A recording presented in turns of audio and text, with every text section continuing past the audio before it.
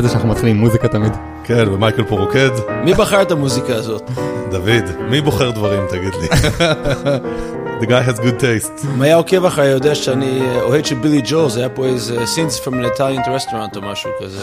אז חברים, מה שאתם שומעים פה זה הגעתם לפודקאסט שלנו, השבוע. כן. פודקאסט שבועי על סטארט-אפים בעברית, מאת דוד קץ ואיתן לויט, ואיתנו השבוע באולפן, מייקל אייזנברג מקרן א', ואנחנו רוצים, שלום מייקל. שלום איתן, שלום דיוויד. מה שלומך? בסדר, ברוך השם, מצוין. מה שלומך דוד? שלומי מעולה. אני מתרגש שאנחנו עושים את השיחה הזאת. כן. נכון, יש לנו מלא שאלות. יש לנו מלא דברים לדבר עליהם, על גיוס כספים. זה כזה אחד הנושאים שבכוונה דחינו לפרק 23, כי אמרנו זה טריוויאלי כאילו לדבר עליו, יש לנו הרבה מה לומר, נשמור אותו שכבר נהיה טובים. עד שתצברו קהל בשביל לממן אותם. אז מייקל, אנחנו רוצים לדבר איתך על גיוס כספים, אחד הנושאים מעניינים שיש ליזם, אחד המיילסטונים המרכזיים, אחד מנקודות הוולידציה, ויש משהו שאתה לא יודע, דרך אגב, שדווקא בוא נתחיל מזה, זה שהפודקאסט הזה בצורה עקיפה קם בגללך, או בוא נגיד תרמת להקמה שלו. לא קיבלתי על זה כסף. לא קיבלת על זה כסף, נכון, אנחנו נסדר את זה. מה הסיפור? זה באמת תרומה. בסוף הסטארט-אפ השני שלי, שנקרא U-Sites, החברה השנייה שלי, נקרא U-Sites, חברה שנכשלה בצורה די דרמטית, שגם אתה מכיר את הסיפור שם, יצאנו לדבר, וככה ביקשתי ממך טיפים על מה לדעתך, מה יכולתי לעשות טוב יותר כיזם, ואחד הדברים שאמרת זה U-Sites הייתה ממוקמת בבית פרטי עם חצר מגניבה ברחובות. אתה אמרת לי, תקשיב, בישראל יש סצנת סטארט-אפים, ואתה לא מחובר אליה, ואתה צריך להתחבר אליה. וכתוצאה מכך אני בעצם העברתי את הפעילות שלי לתל אביב, הלכתי לג'אנקשן ובלונצ'פד, ושם פגשתי את דוד.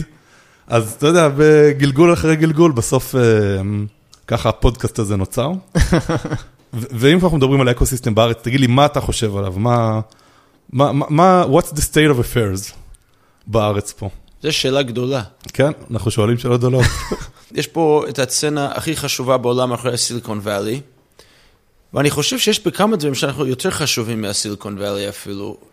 כל נושא האגטק למשל, לדעתי אנחנו מקדמים את סיליקון ואלי בהרבה.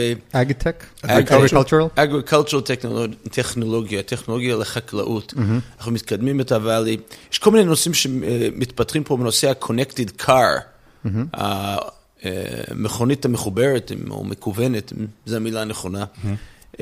שלדעתי אנחנו מקדמים את הוואלי, למרות הגוגל קאר, האוטומטד קאר של גוגל.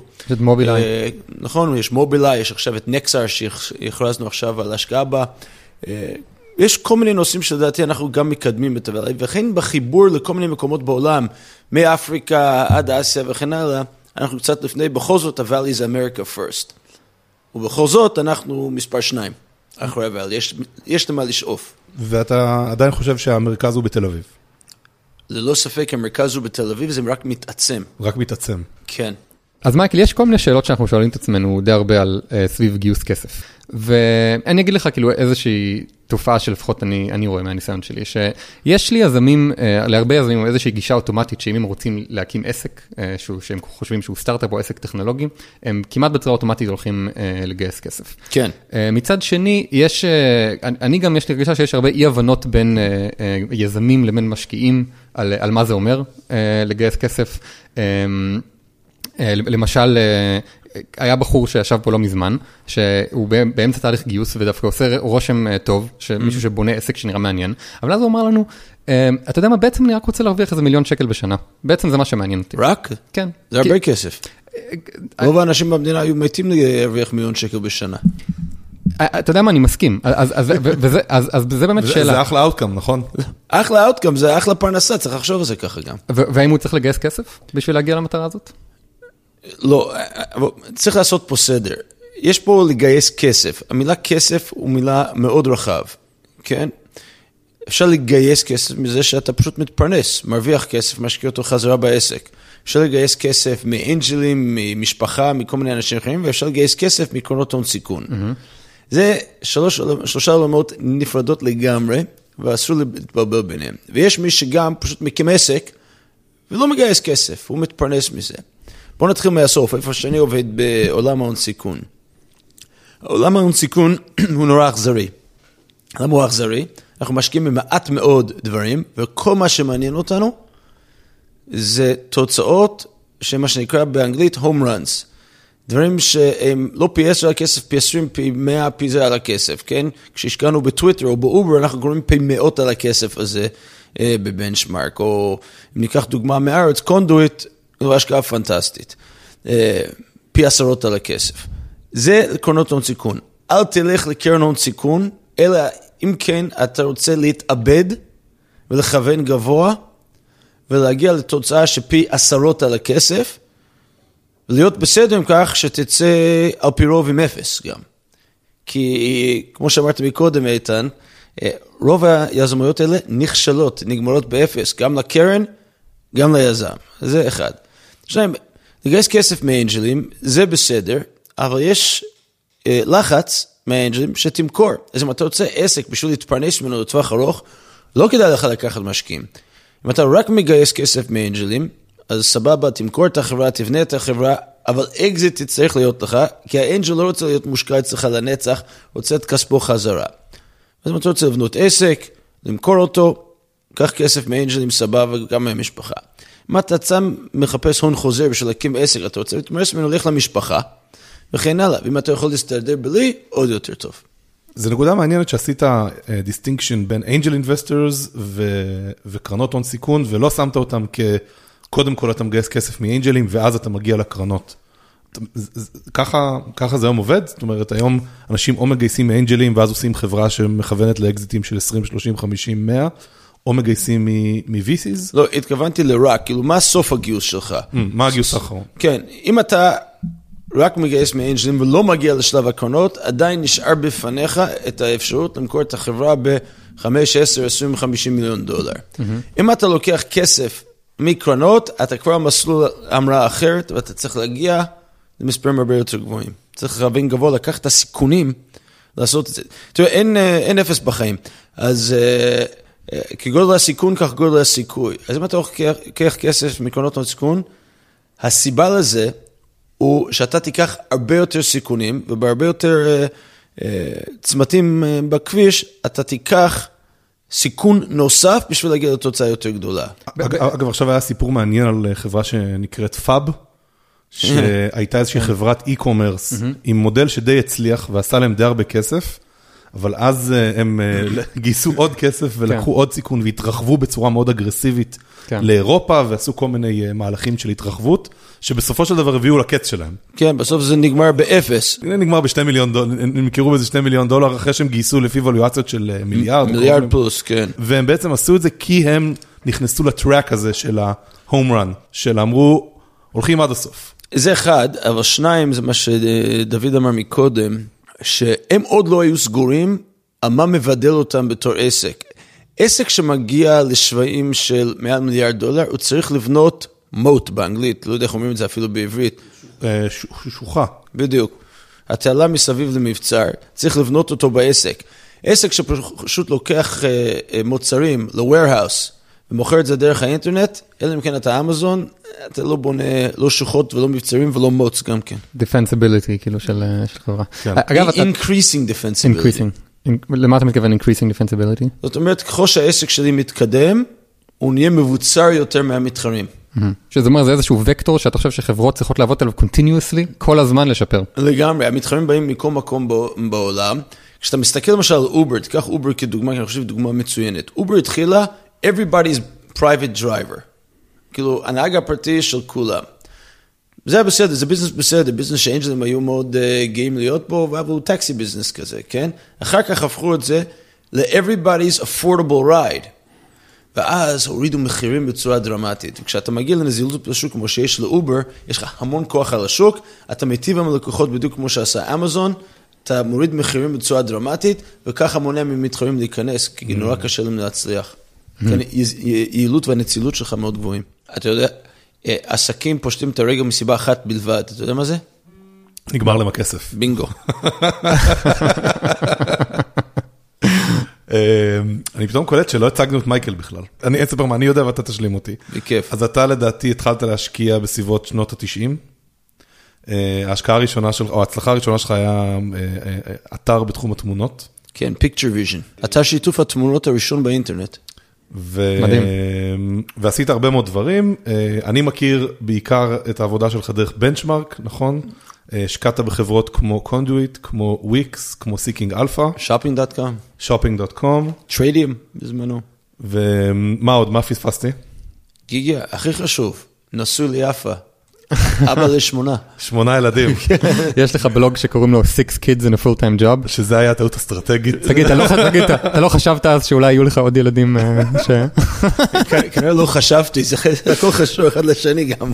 אוקיי, בוא נדבר על משקיעי הסיד בארץ, אם כבר נגענו קצת בנושא הזה. אתם לאחרונה שחררתם, או בעצם יזמתם, במסגרת קרן א' איזשהו גוגל ספרדשיט. כן, אנחנו שחררנו, או ליתר דיוק עדן שחרר, שותפי היקר עדן שחרר ספרדשיט פתוח, שכל אחד יכול למלא את הפרטים של האנג'לים שהוא מכיר, ואחר כך באו האנג'לים והשלימו את הפרטים.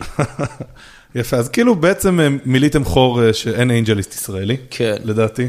איך לדעתך היזמים צריכים לעבוד עם האקסל הזה? קודם כל, תספור עד 10, תחשוב טוב טוב, לפני שאתה לוקח את השם ומספר טלפון והאימייל של האנג'ל מהרשימה הזאת ושולח לו מייל. כי הטעות הכי נפוצה הוא שאתה שורף את הגשר לפני שאתה אפילו מגיע אליו. השקעה זה כמו חתונה. אז צריך למצוא את הכימיה הנכונה, צריך לחשוב טוב טוב לפני שפונים למישהו, כדאי לקבל ממליץ. גם אם יש לך את המספר טלפון ואת האימייל, כדאי שתקבל הפניה ממישהו, שיפנה אותך לאותו אנג'ל. מה שנקרא אינטרודקשן. יש הבדל בין אינטרו שיזם עושה ליזם אחר, ובין אינטרו של עורך דין עושה ליזם, לדעתך? בלי חלילה להשמיץ עורכי דין ורואי חשבון, הרבה עדיף הפניה מיזם, או אנג'ל שאני מכיר, מהפניה של עורך דין רואה חשבון. תגיד, לגבי ההפניה של אנג'ל, כן. דווקא פה אתה הפתעת אותי, כי כשאנג'ל עושה לך אינטרו ליזם, כן. והוא לא השקיע בו, כן. isn't it a red flag already? לא, ממש לא. אנג'לים, יש להם לפעמים בעיות נזילות, או אתגרי נזילות נקרא לזה. יכול להיות שהוא אהב את הבן אדם, לא הראה את הכסף בזמנו, ופשוט לא השקיע. ואני חושב שזה לגמרי בסדר ולגיטימי, יש לנו אנג'לים שיפנו אלינו עסקאות, ולא השקיעו שם, וזה סבבה. מעניין. טוב, אז אנחנו נשים לינק לספרדשיט הזה, כן. במייל של הפודקאסט, כן. שאם אתם עוד לא רשומים אליו, אז זה הזמן, join.שבוע.net. באותו הקשר, יש משקיעים בוואלי, אני לפחות קראתי מאמר של פול גרם, שהוא חושב שיזמים צריכים להשקיע הרבה מאוד משאבים בלמצוא co-founder'ים, לפני שהם בכלל חושבים על איזשהו רעיון.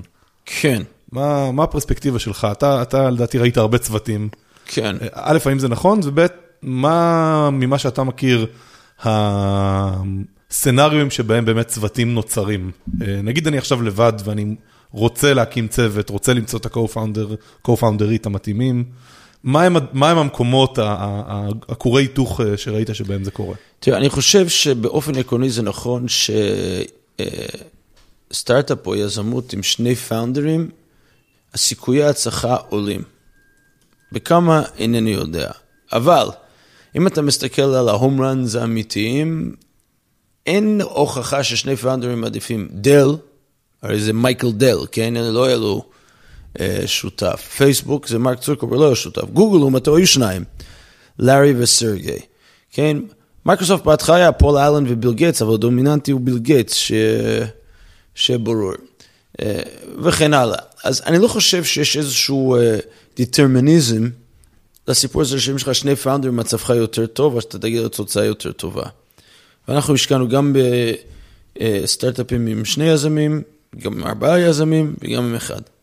ונגיד שמישהו כן רוצה למצוא שותף, כן. או שותפה. אני בדרך כלל רואה את זה בגלל פשוט מחסור פרקטי בסקילסטים.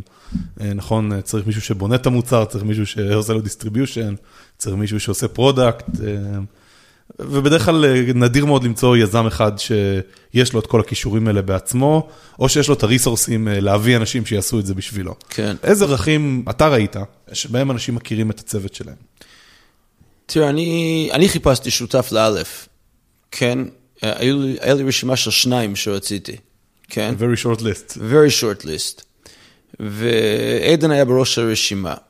אז סימנתי אותו. למה סימנתי אותו? כי הוא שונה ממני מאוד, גם ישראלי, גם גדל בקיבוץ. אני, כפי שאתה שומע ממבטא, לא גדלתי בקיבוץ כנראה. והוא עם רקע טכנולוגי, יזמי, כל מה שאני יזמתי בחיים זה הקמת קרנות, זה לא בדיוק אותו דבר, ומאוד מחובר לצנה וצעיר ממני גם. הוא אוהב להגיד 7 שנים, זה 6.5. אבל מה שחיפשנו, אז מה שאתה מחפש, זה מישהו שונה ממך, שאתה מכבד אותו, ובעצם מוכן לתת לו, ולדעתו לקבוע, גם נגד דעתך. זה אחד. 2, שהדברים הבאמת חשובים, אתם מסכימים כמעט על הכל. למשל, עדן ואני ישבנו הרבה שיחות על כוסות קפה, מעט מדי בירה ויין, והגענו לתובנה ששנינו חושבים ש-different is better than better. מאז זה הפך להיות מנטרה באלף. עדן אגב הגה אותו, אבל אתה מסתכל על הדברים שאנחנו עושים, different is better than better, זה היה מאוד חשוב. 2, פתיחות בצורה דרמטית.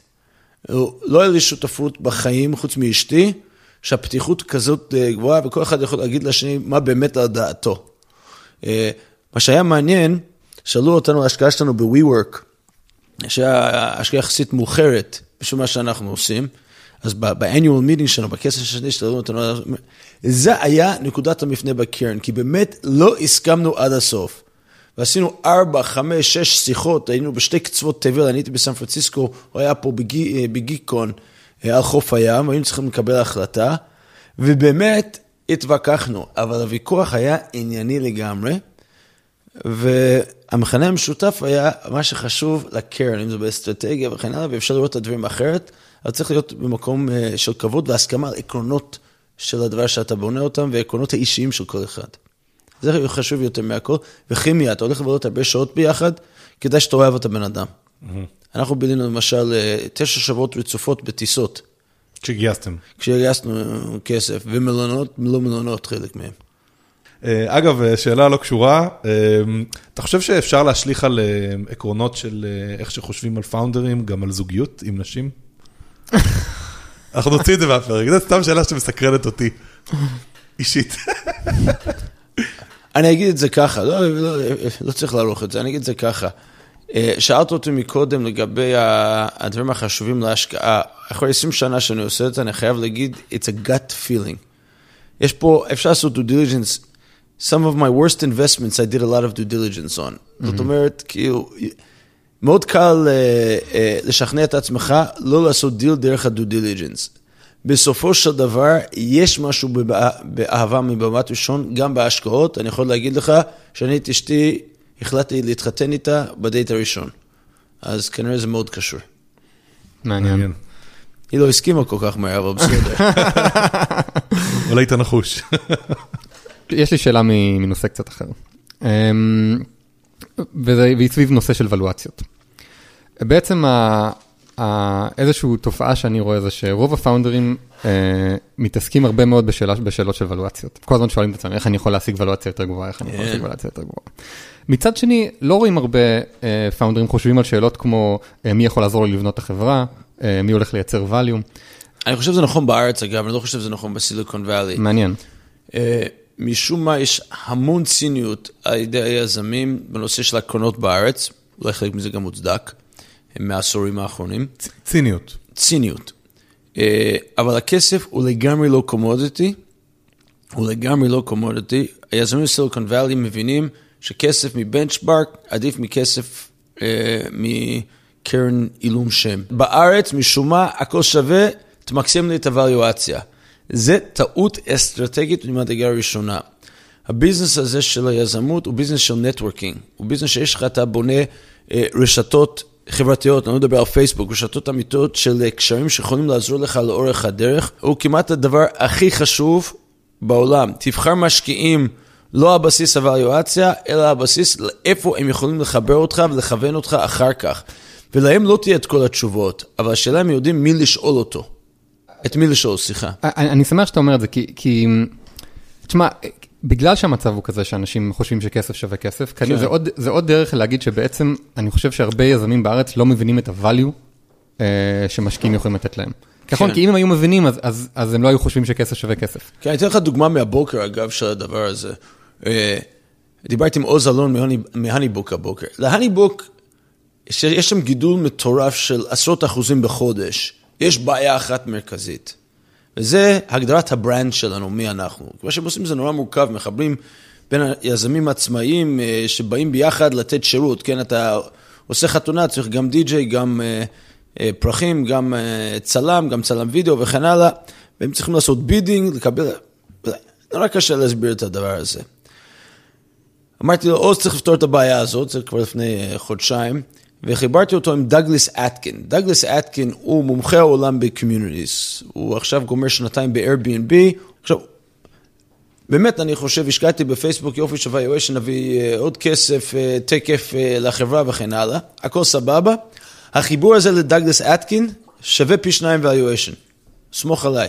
אז בעצם אחד מהדברים זה introductions. The right introductions. הרבה משקיעים מבלבלים את השכל ליזמים עם superfluous introductions. Transformative introductions. דברים שמהאינטרודקשן מזיזים את המחט לעסק. כן.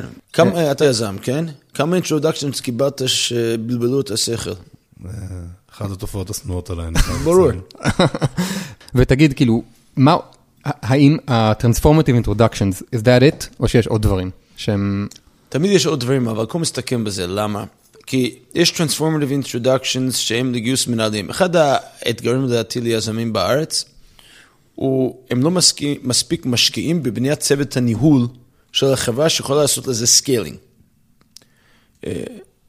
משקיע טוב או מעולה, יודע גם לסמן את מי להביא, גם לסנן את מי להביא, ולמנוע ממך הרבה פגישות סרק, וגם לעזור לך להביא ולשכנע את הבן אדם הזה להצטרף לצוות הניהול שלך. זה valuable introduction. introduction לפרטנר. לא לפרטנר בתור יזם, אלא לשותף אסטרטגי, שותף עסקי אסטרטגי. introductions לקרנות המשך שישקיעו בסיבוב הבא. בסופו של דבר, אחד הדברים הכי חשובים למשקיע, הוא רשת הקשרים שלו, והיכולת שלו לשכנע את המועמד, המשקיע, השותף העסקי, לחבור אליך למשהו למסע. איזה עוד כזה שאלות אתה היית ממליץ ליזמים לשאול את המשקיע שלהם, מעין טיעון ציפיות. איזה סוגים או איזה קטגוריות צריכות להיות aligned? איך אתה מתכוון לעזור לי? ואיך אני בודק את זה? מול מי אני בודק את זה? ולא כדאי לקחת רק את המאמיצים שמשקיע נותן. הרי אני לא אקח רק את המאמיצים שאתה תיתן לי. אני לא שאלת אותי על הפט פיב שלי, וזה הגירה. מה זה פט פיב? אני לא מכיר את המושג. פט פיב זה כזה משהו שאתה אוהב לעשות, אבל שהוא... לא, שהוא חשוב נורא, ואני מדבר עליו כל הזמן. אז יאללה. זה הגירה למדינת ישראל. תשמע, אם אנחנו רוצים ליצור פה אקוסיסטם, התחלת באקוסיסטם, שלא רק בר קיימה, אלא בר הצלחה, צריך להביא לפה יותר כישרונות. אנחנו בעולם תחרותי בטירוף על הטלנטים בעולם בתחום היצירתי. זה מתכנתים, זה מעצבים, זה כל מיני אנשים כאלה. אוקיי? למזלנו יש הרבה בהם בעם היהודי. אז קודם כל, אנחנו צריכים להתחרות על כל הטלנט היהודי הזה. אבל שניים, צריך לפתוח את הגבולות גם לטלנט הזה, גם אם הוא לא יהודי. וצריך להביא אותו לתל אביב. וגם לתת עוד תמריצים לאנשים יצירתיים יהודים, או לכל יהודי להגיע לפה. אם אנחנו מוצאים מתכנת יהודי בסן פרנסיסקו, ניתן לו $500,000 להגיע לפה, יתרום יותר לכלכלה. אני יודע שזה נשמע לא שוויוני ולא הבנתי. אבל $500,000 על הטלנט הזה, על המתכנת הזה, שנמצא ב-MIT, בסטנפורד, בהרווארד, ואפילו בקיוני ניו יורק, צריך להביא אותו לפה אפילו בכסף רב. ואני אגיד לכם, זה לא ייתכן, מדיניות הגירה למדינת ישראל, לא ייתכן, שמאפשר להביא לפה חקלאים תאילנדים, אפילו לא חקלאים, עובדי חקלאות תאילנדית ועובדי בנייה רומניים, ואי אפשר להביא לפה בקלות. אנשים שמוסיפים פה לכלכלה ולא לוקחים עבודות מישראלים. יש פה מחסור אדיר בטלנט, אדיר, ביזמות הזה, נכון? בוא נגיד, בזווית של הטלנט הטכנולוגי, זה פשוט, זה כבר גרוטסקי. בוא נגיד שאנחנו מקבלים כאילו 5 אימיילים בשבוע. אני צריך כל שבוע לומר לאנשים, תשמע, אני אפתח את העיניים אם אני אראה מישהו, אבל מעשית אני יודע שהטלנט הטכנולוגי נחטף עוד לפני שהוא לא צריך לכתוב אפילו בפייסבוק, כשהוא מחפש משהו לעשות, הוא רק צריך ללחוש את זה למישהו לידו. איש עסקים גרמני מאוד בכיר היה אצלי במשרד אתמול, הוא אומר, איך אתה מעז לדבר על סקייל-אפ ניישן ולבנות פה חברות גדולות במשק הזה? הרי אתה לא יכול להגיד יותר מ100 מתכנתים במדינה הזאת במקרה הטוב, אי אפשר למצוא את הטלנט. מאיפה תביא את זה? בברלין פתחו את דלתות ההגירה לטלנטים.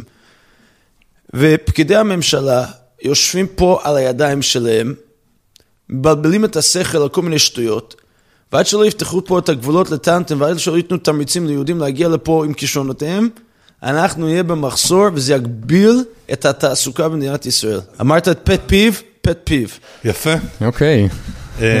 מייקל, תודה רבה. אולי לפני שנגיד לו תודה, נשים את המוזיקה? נשים את המוזיקה. אתם מעדיפים שאני לא אשיר, אני חושב, נכון? אם אתה יכול. אני לא רוצה שאשתי תתעצבן עליי. וזהו, תודה רבה. בכיף. היה מעניין ומלמד. מאוד. תודה רבה, מייקל. תודה. תודה. שיהיה שבוע מעולה. גם לכם.